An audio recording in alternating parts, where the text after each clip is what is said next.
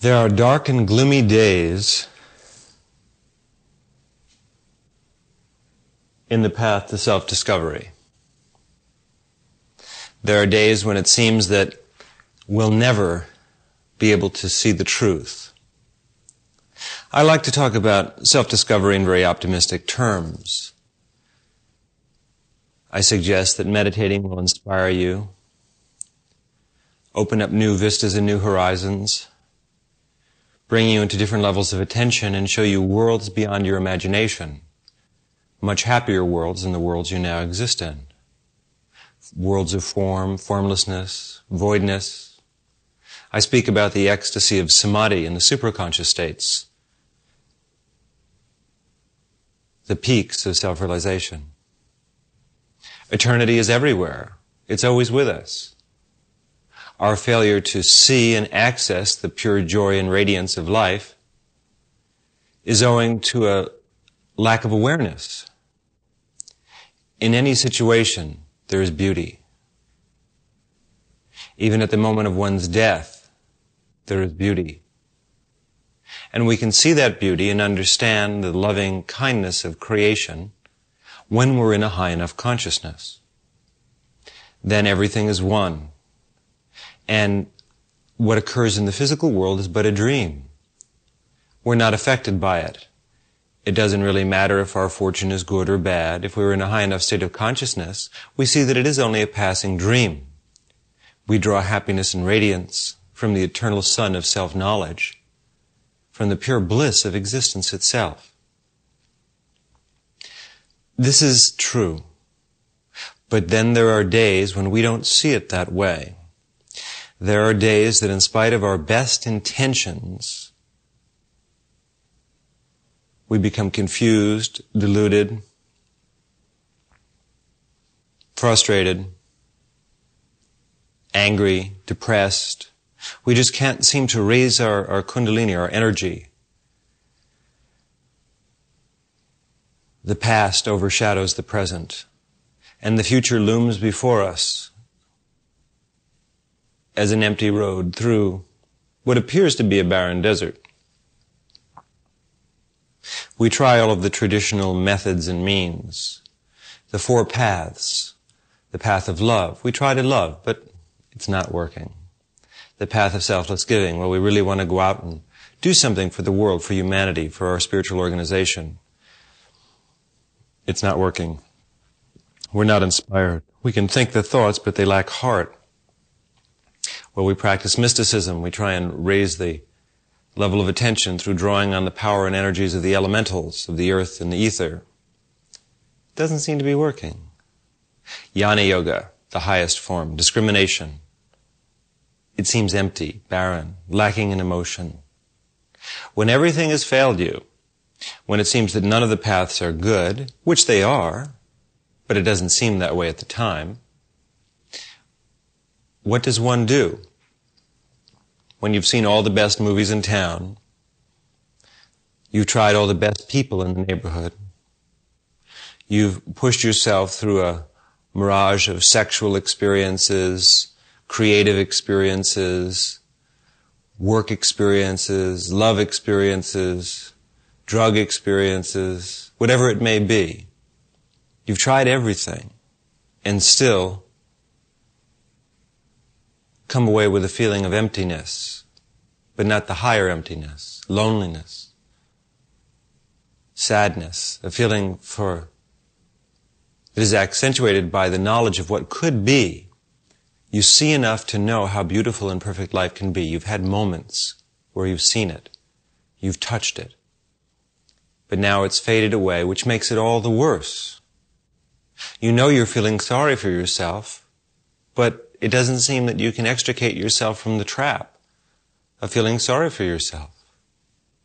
You know you should be self-giving. You shouldn't be worried about your state or your condition, that it's all relative, but it still doesn't matter.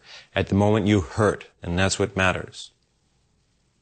What can you do when all the remedies fail, both spiritual and worldly?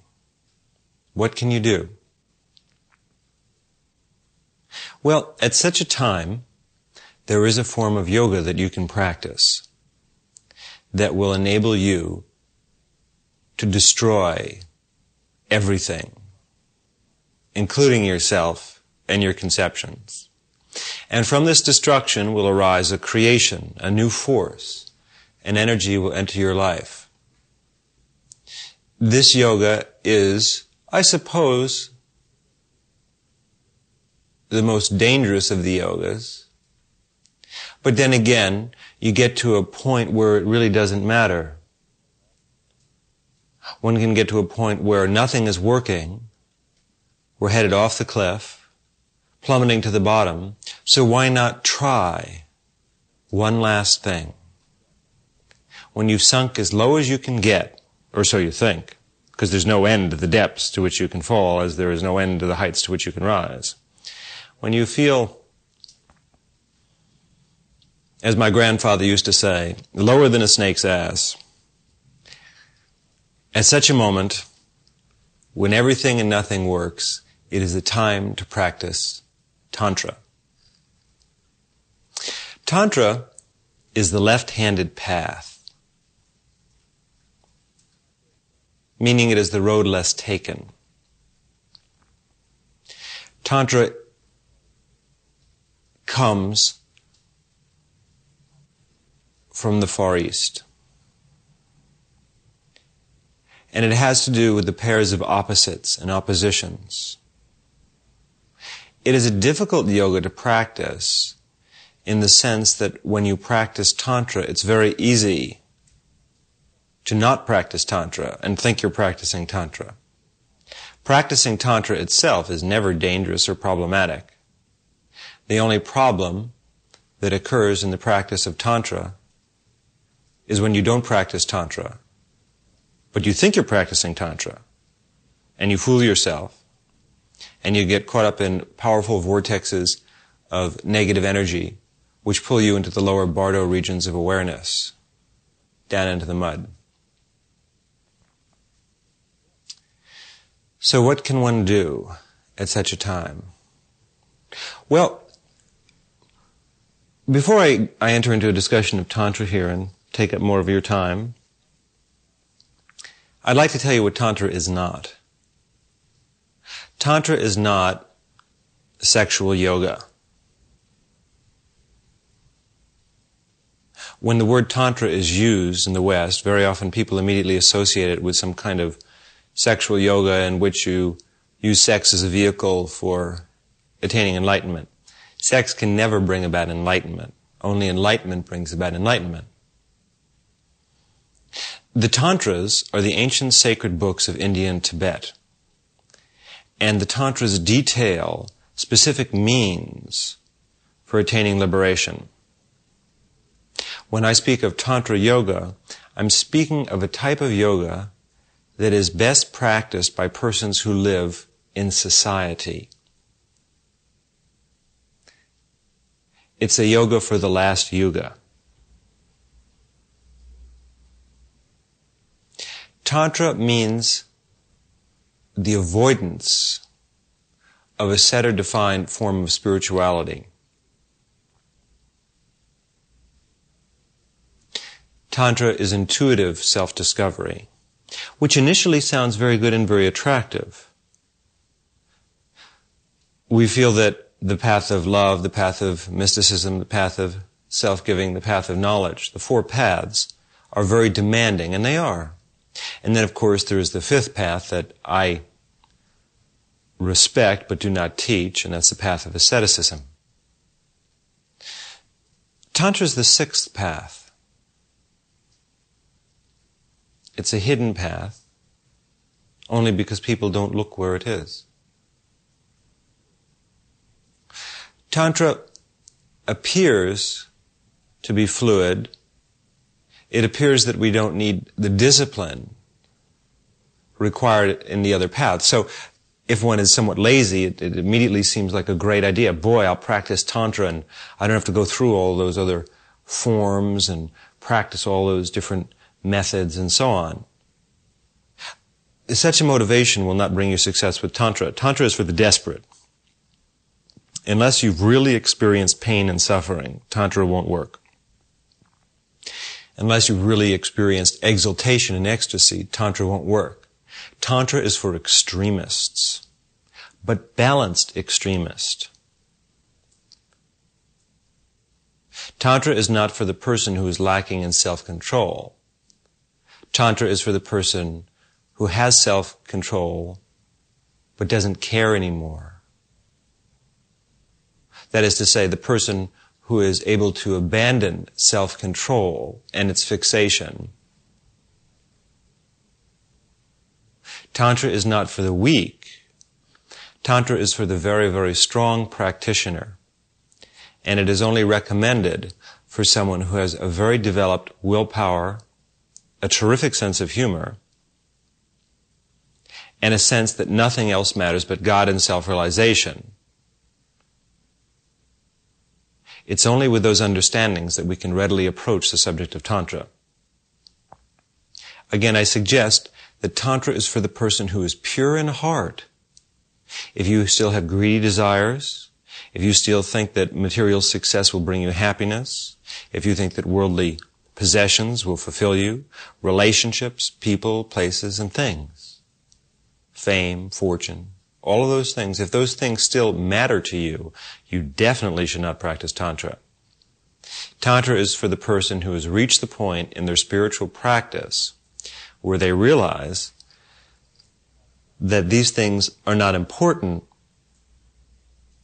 but still, in spite of that knowledge and firm belief from the heart, not just because it sounds nice, but you really feel that way all the way through your being, and you ache for God, you ache for liberation, but still, in spite of that, you find yourself getting stuck. That's the candidate for Tantra. Tantra is for someone who practices all the paths, because all the paths are encompassed in Tantra. So Tantra is a way that can only be practiced by someone who's truly, truly dedicated, literally fanatical, but at the same time who is not caught up in the trap of fanaticism. A person who has dedicated their life to self-realization, not in name, but in action. Someone who is actually ready to travel to the farthest ends of the earth for truth, and will actually do it, and will leave everything, family, home, whatever, for truth. But in spite of that feeling, in spite of that readiness, one still is getting snared again and again by one's own games, by one's desires, by one's desire for liberation.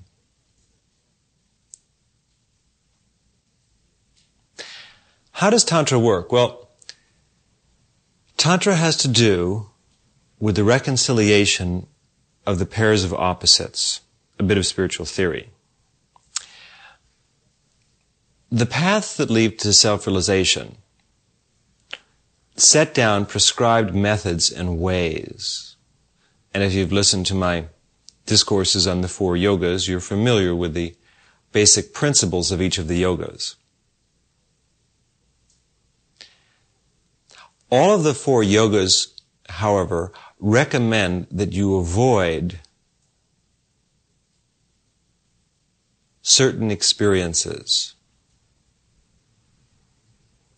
In Tantra, there is no avoidance. All of the yogas say that there is something right that you should do. That there are certain practices that if you practice those practices, you will make spiritual progress. There are certain things, if you avoid them, then you will make spiritual progress. You kind of combine the two. And each of the 4 paths shows the way. Tantra is different than that. Tantra would certainly acknowledge and suggest that there are certain things that are helpful.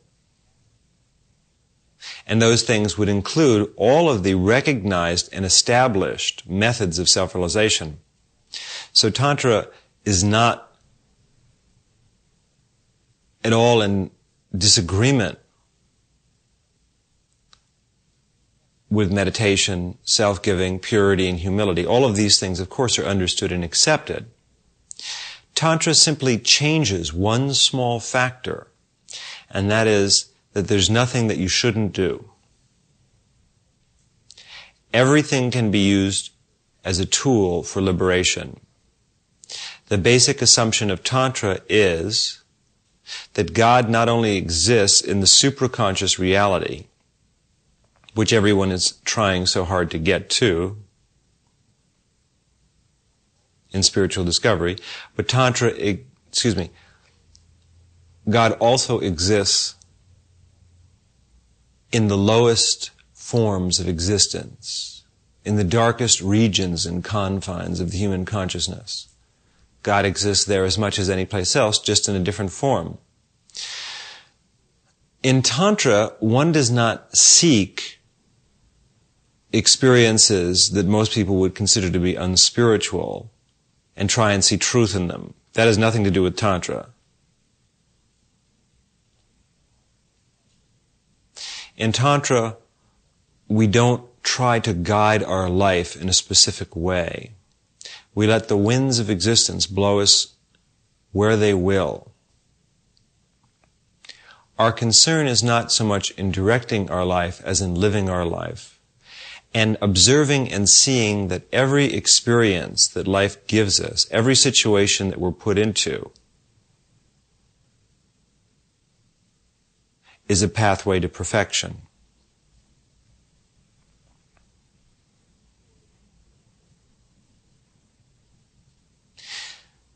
In this world, we see the pairs of opposites. Ultimately, there are no oppositions. In the supraconscious awareness, there is no division. From that perspectiveless perspective, there is only eternity in all of its radiant perfection. From the point of view of the mind, the relative world, there are pairs of opposites. Dark, light, hot, cold, pleasure and pain, and so on. Most forms of yoga counsel the spiritual aspirant to not get involved with the physical world, to not get too caught up in it. Rather, instead, what one should do is to fixate one's attention on the subtle physical and on the voidness of nirvana, to become absorbed in God, and to ignore the world. In the path of Tantra, we enjoy the opposites because we don't see them as opposites, but rather as either complements or as one and the same. In Tantra, we accelerate our spiritual progress by not trying. A person who practices Tantra Yoga will naturally meditate, will practice selfless giving.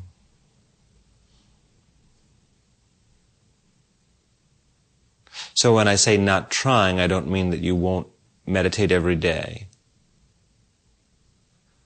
or that you won't give from the heart.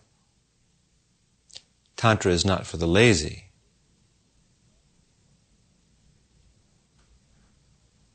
It just means that on a dark day, in a dark time, in a dark world, in a dark moment, you can actually use that darkness, you can use that depressive force, you can use that frustration, that delusion, to propel you into the heart of light, into God. How is it done?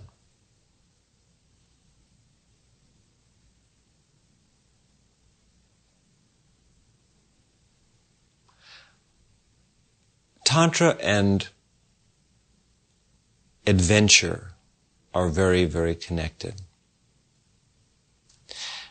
Perhaps the greatest enemy for one who's journeying along the spiritual path, after you've overcome doubt, fear, anxiety, and so on, after you have your house in order and you've taken charge of your life and your emotions, perhaps the greatest enemy is complacency.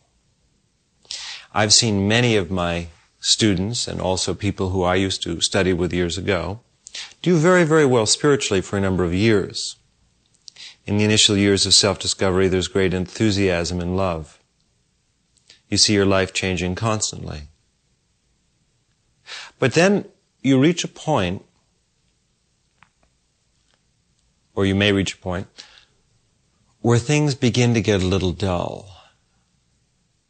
In other words, the process of self-discovery has just become another state of mind. It isn't really.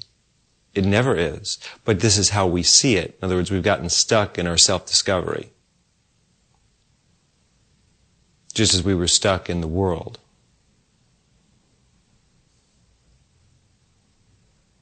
Tantra is a means, a way,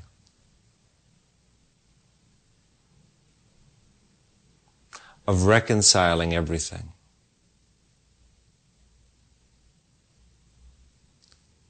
It's neither here nor there, forward nor backward.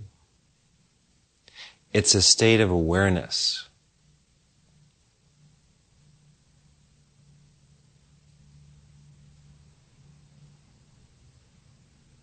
The winds of eternity blow.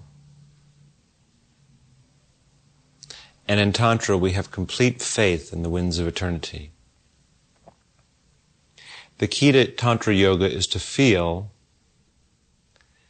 that you are not the doer, that you cannot possibly act,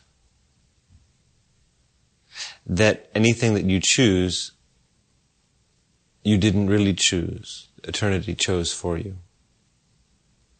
All that you have to do in existence, in life,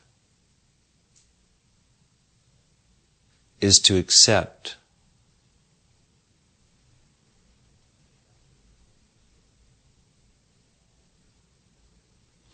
In Bhakti Yoga, there's a sense of, I'm loving God, I'm serving God. In Karma Yoga, there's a sense of, I'm working for the welfare of others. I see God in everyone and work for them. In mysticism, there's a sense of, I am impeccable. I am bringing forth the powers of eternity and working with them. In Jnana Yoga, there's a sense of non-existence of the self. I don't exist, nothing exists, the relative world doesn't exist, all that is nirvana. In Tantra, there's a sense of surrender. True, all of the yogas do lead to this sense. The highest aspect of all of the yogas culminate in a sense of surrender to eternity. Let thy will be done. But Tantra is really that way from the beginning. There's a sense that, what can I do? I'm a poor, puny human being. How can I possibly attain liberation? How can I possibly rise above the samsara, the illusion of birth and death, of pleasure and pain? Here I am stuck in the middle of the relative world in a traffic jam, and there's nothing good on the radio. And I'm dying every day. My body's aging. My life didn't turn out the way I thought it would. When I try to feel and communicate, there's little feeling, and even less communication. At that point, it's necessary to break out of the framework with which we view experience. So then in Tantra, we come to feel that that very frustration is the means that eternity is using to break us out of our conditioning. If, for example, you feel that you shouldn't eat an ice cream cone, I don't know why you'd feel that way, but if you feel that way and you feel that it's a very unspiritual thing to do, and yet you're drawn to the ice cream cone and you find yourself eating one in spite of your intent, if you follow any of the other paths, you'll be miserable. You'll try and accept it as an experience that God is having through you, but still you'll know that you failed. In Tantra, you'll order a hot fudge sundae. And in every bite of that hot fudge sundae, you'll see and feel God vibrating. The path of Tantra doesn't mean that you will go out every day and seek out hot fudge sundaes. But whatever comes your way, you will accept as being normal, natural, and perfect. There are no rules for you to break. Since everything is God and everything contains God, you see God in everything. Everything is a step towards liberation. Tantra works well for people who are engaged in relationships and sexuality. Most of the yogas say, stay away from sex, stay away from relationships. They're a terrible trap, and indeed they are. Sex itself, meaning the experience of making love, is really not that much of a deal one way or the other. Very little energy is transferred, for most people. However, the problem with sexuality are emotions.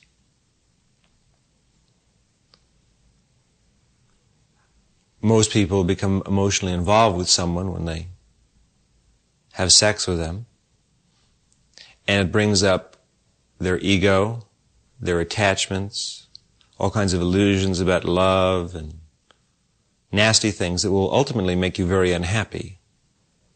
If you listen to the songs on the radio, you will quickly ascertain that for every one song about the joys of love, there's 100 songs about the miseries of love. This is attached love, sexual love. It always seems so promising in the beginning. But what happens is sexual activity brings up everything in our being that's impure. Remember, sex itself is just an action. It's just part of the dream. It really doesn't matter, in my estimation. Of course, then again, the principal path that I follow is Tantra. Some days.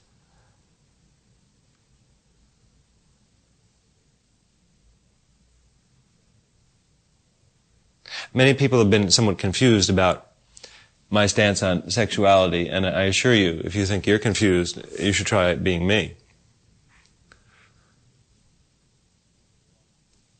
But you see, I think confusion is a wonderful state of being. We're all in states of being. Different parts of our being are in states of being. And confusion, I think, is one of the finer states.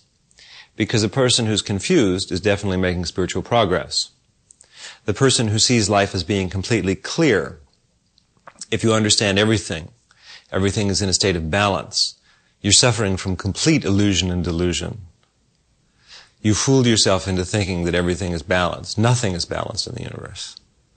The universe is completely chaotic. That's what makes it work so well. Its chaos is predictable. It's the most orderly chaos that there is. Uniform chaos is much more orderly than order. This is a perspective that a person who practices Tantra has.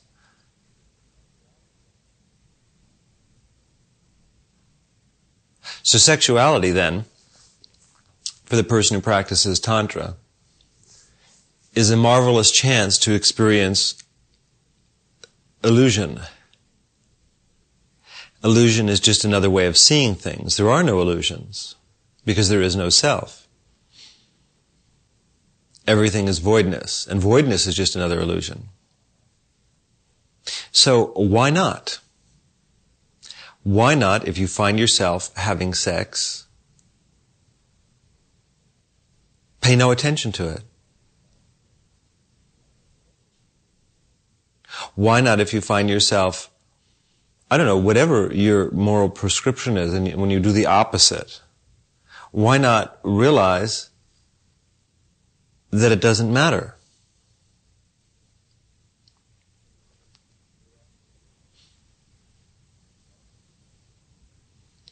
There are no rules. Nothing you can do will take you to liberation.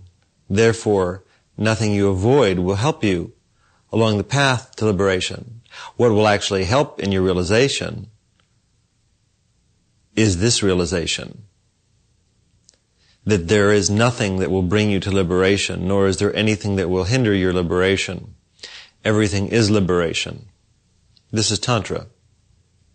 Tantra does not seek any type of experience, nor does it avoid it.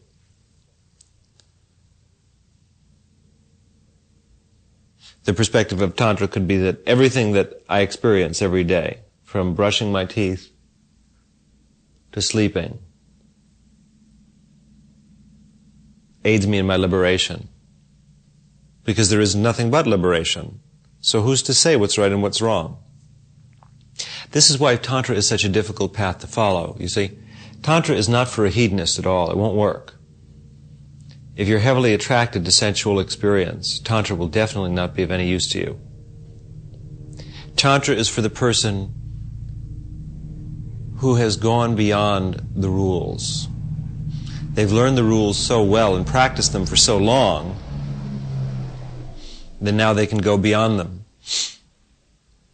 You're learning to play the piano. You're learning the scales. You learn to read music, and you practice for years and years, and you follow all the rules. Finally, a day will come when you are so good at playing the piano that you can not necessarily even break the rules. You're not interested in breaking the rules, but just go beyond into unexplored territory. You can start to improvise. That's Tantra, improvisation. Now, there are those who are lazy. They don't want to learn the scales. They don't want to practice. They can't possibly employ Tantra. Tantra is for a person who has reached a point in their spiritual evolution where everything looks the same. Such a person is free to do absolutely anything, since they see that the rules no longer apply to them, not because they're special, but because the rules were just another way of looking at life. In other words, the Ten Commandments have a social purpose for people who still need a social purpose. Once you've gotten to the point where you're very, very good, you don't have to worry about commandments. If your intentions are noble and pure, if you don't want anything but light and goodness, then it's extremely unlikely that you are going to break the rules. You don't need to worry about the rules. The rules are only for people who still need them. The rules are for persons who are so unsure or lack the discipline necessary to live in a world or in society or to practice an art form or self-discovery. They need those rules. Those rules are good. They help you. Someone is saying, listen, Charlie, if you do this, you're going to get in trouble and you'll suffer. If you do this, you'll feel better. And those rules are true, and they're logical and sensible, and they've been set down to help you. But you can reach a point in self-discovery where the rules don't mean anything anymore. You would never violate them. That's not your interest. But in spite of the fact that you've followed the rules and now have no interest in doing anything else, still something's lacking in your life. You're still in the samsara. You have enough knowledge, but your knowledge isn't complete. Tantra is good for such a person.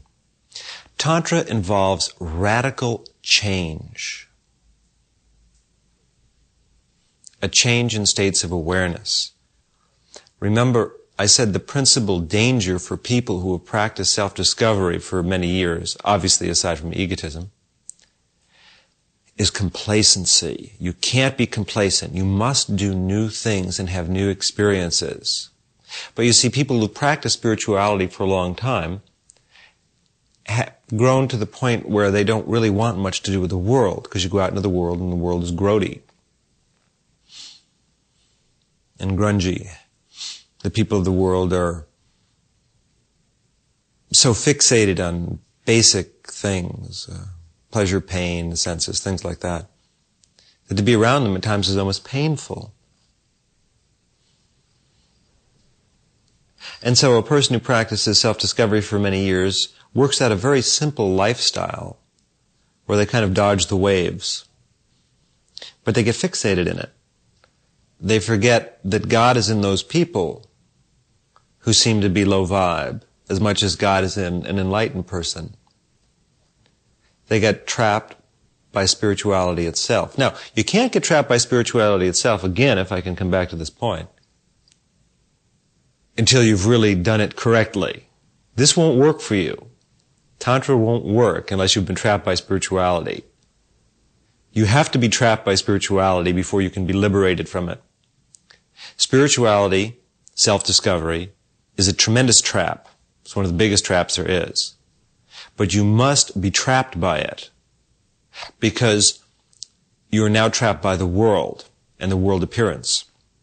So you need to get out of the trap of the world appearance and get stuck in the trap of spirituality. It's a healthier trap. It doesn't hurt as much. Then you need to move from that trap to the trap of Tantra. And then from there,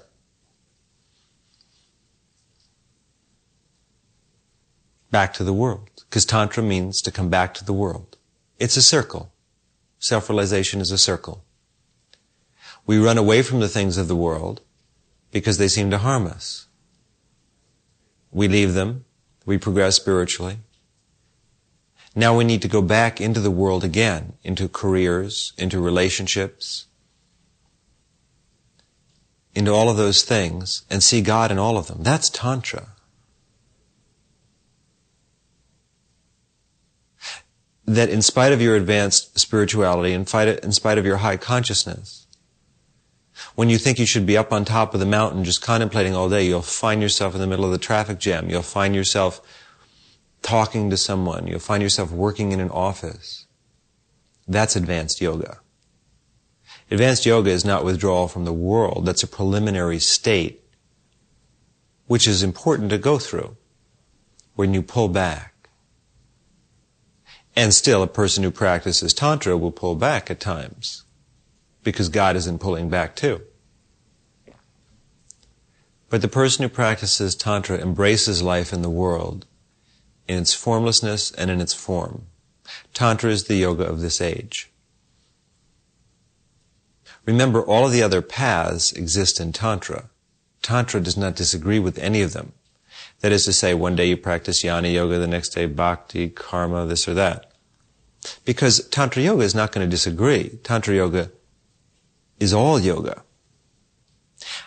It includes all yoga, but it does not exclude anything. The other yogas include, but they also exclude. Tantra includes without excluding.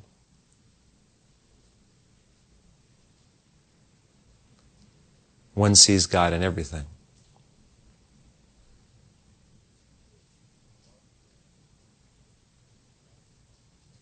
So, on the dark day, in a dark time,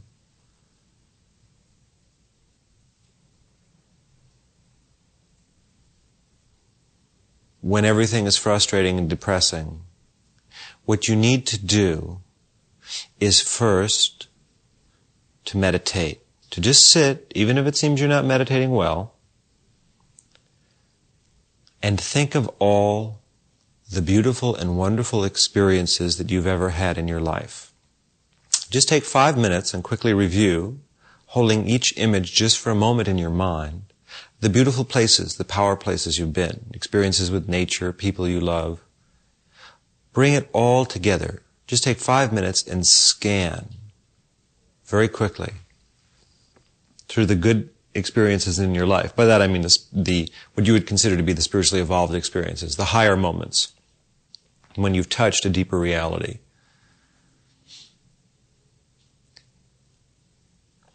And by doing that, you'll reawaken something in yourself. Then, once you've done that, even if you still feel terrible, do something. Break your pattern. Instead of going to work that day, roam a shopping mall. This is why I love shopping malls. And see that all the people in that shopping mall who could care less about self-discovery and spirituality are God. Go to a movie.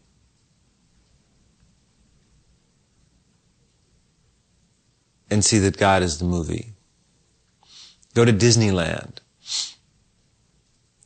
Go away for the weekend. Just buy a ticket someplace. Surprise yourself. Put it on your charge card. And go with a friend or by yourself to the mountains someplace, to a ski resort. Even if you don't ski, that's true Tantra. Be a little bit crazy. Break out. Remember the things that made you happy in those past years, that gave you that high moment. Were they experiences with people? Were they experiences in nature? What worked? What brought you to the path of self-discovery? That was your Tantra. Don't go back to those same places, but grab onto that essential energy that you used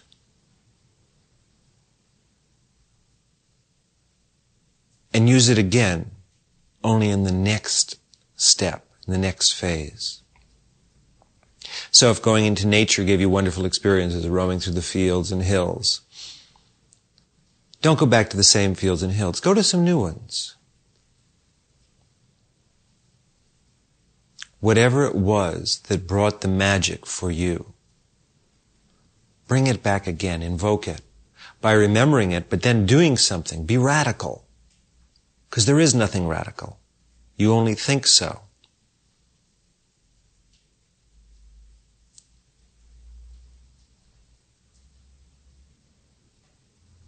And then you'll catch fire again. Because you'll see that what happened was the reason you feel so miserable is because you put spirituality into a form. You boxed it. You franchised it. You sold it around the country. You decided that spirituality was a certain way, and then you programmed yourself to being on that way. And perhaps it was for a while, but then you got stuck in the way, and now you're unhappy because you're not doing what your soul wants. Your soul wants experience. It wants the world. You're a human. And you're eternal. And the two are the same. Don't run away from your humanity. That's what you're trying to do. Don't be afraid to go back in now that you've been out for a long time and experience a little pain and a little suffering and a little transitory joy. Because God exists in those things too. And your avoidance of them, of these experiences, is a fixation. And it binds you to this world. It binds you to the personal self. So, it's kind of crazy, this Tantra stuff. In other words, after many years of meditation, self-discovery, and devoting your life to God, studying with a teacher, different teachers, or just being by yourself, but really working on it, and you finally give up everything, all the things that you're supposed to avoid, then you find out there's nothing you're supposed to avoid. Yet there are things that are good to avoid. I mean, you shouldn't run around killing people or eating meat or doing things like that. That's not what we mean by Tantra. Again, there's no need to break the rules. The rules have become your life. They're your discipline. But we don't have to think about it anymore. You're a free perceiver. Go out into the world and have experiences. Have adventures. It's the adventure that is Tantra, that energy, that Kundalini. Don't be afraid to be with new people. Change it around. Because you've gotten stuck. That's why you feel that you're in a dark time on a dark day, in a dark world. All the other forms work. All the other yogas work. But you're stuck in them. So Tantra then is for the advanced spiritual practitioner who is ready to push aside spiritual practice in the name of spiritual practice. Good luck.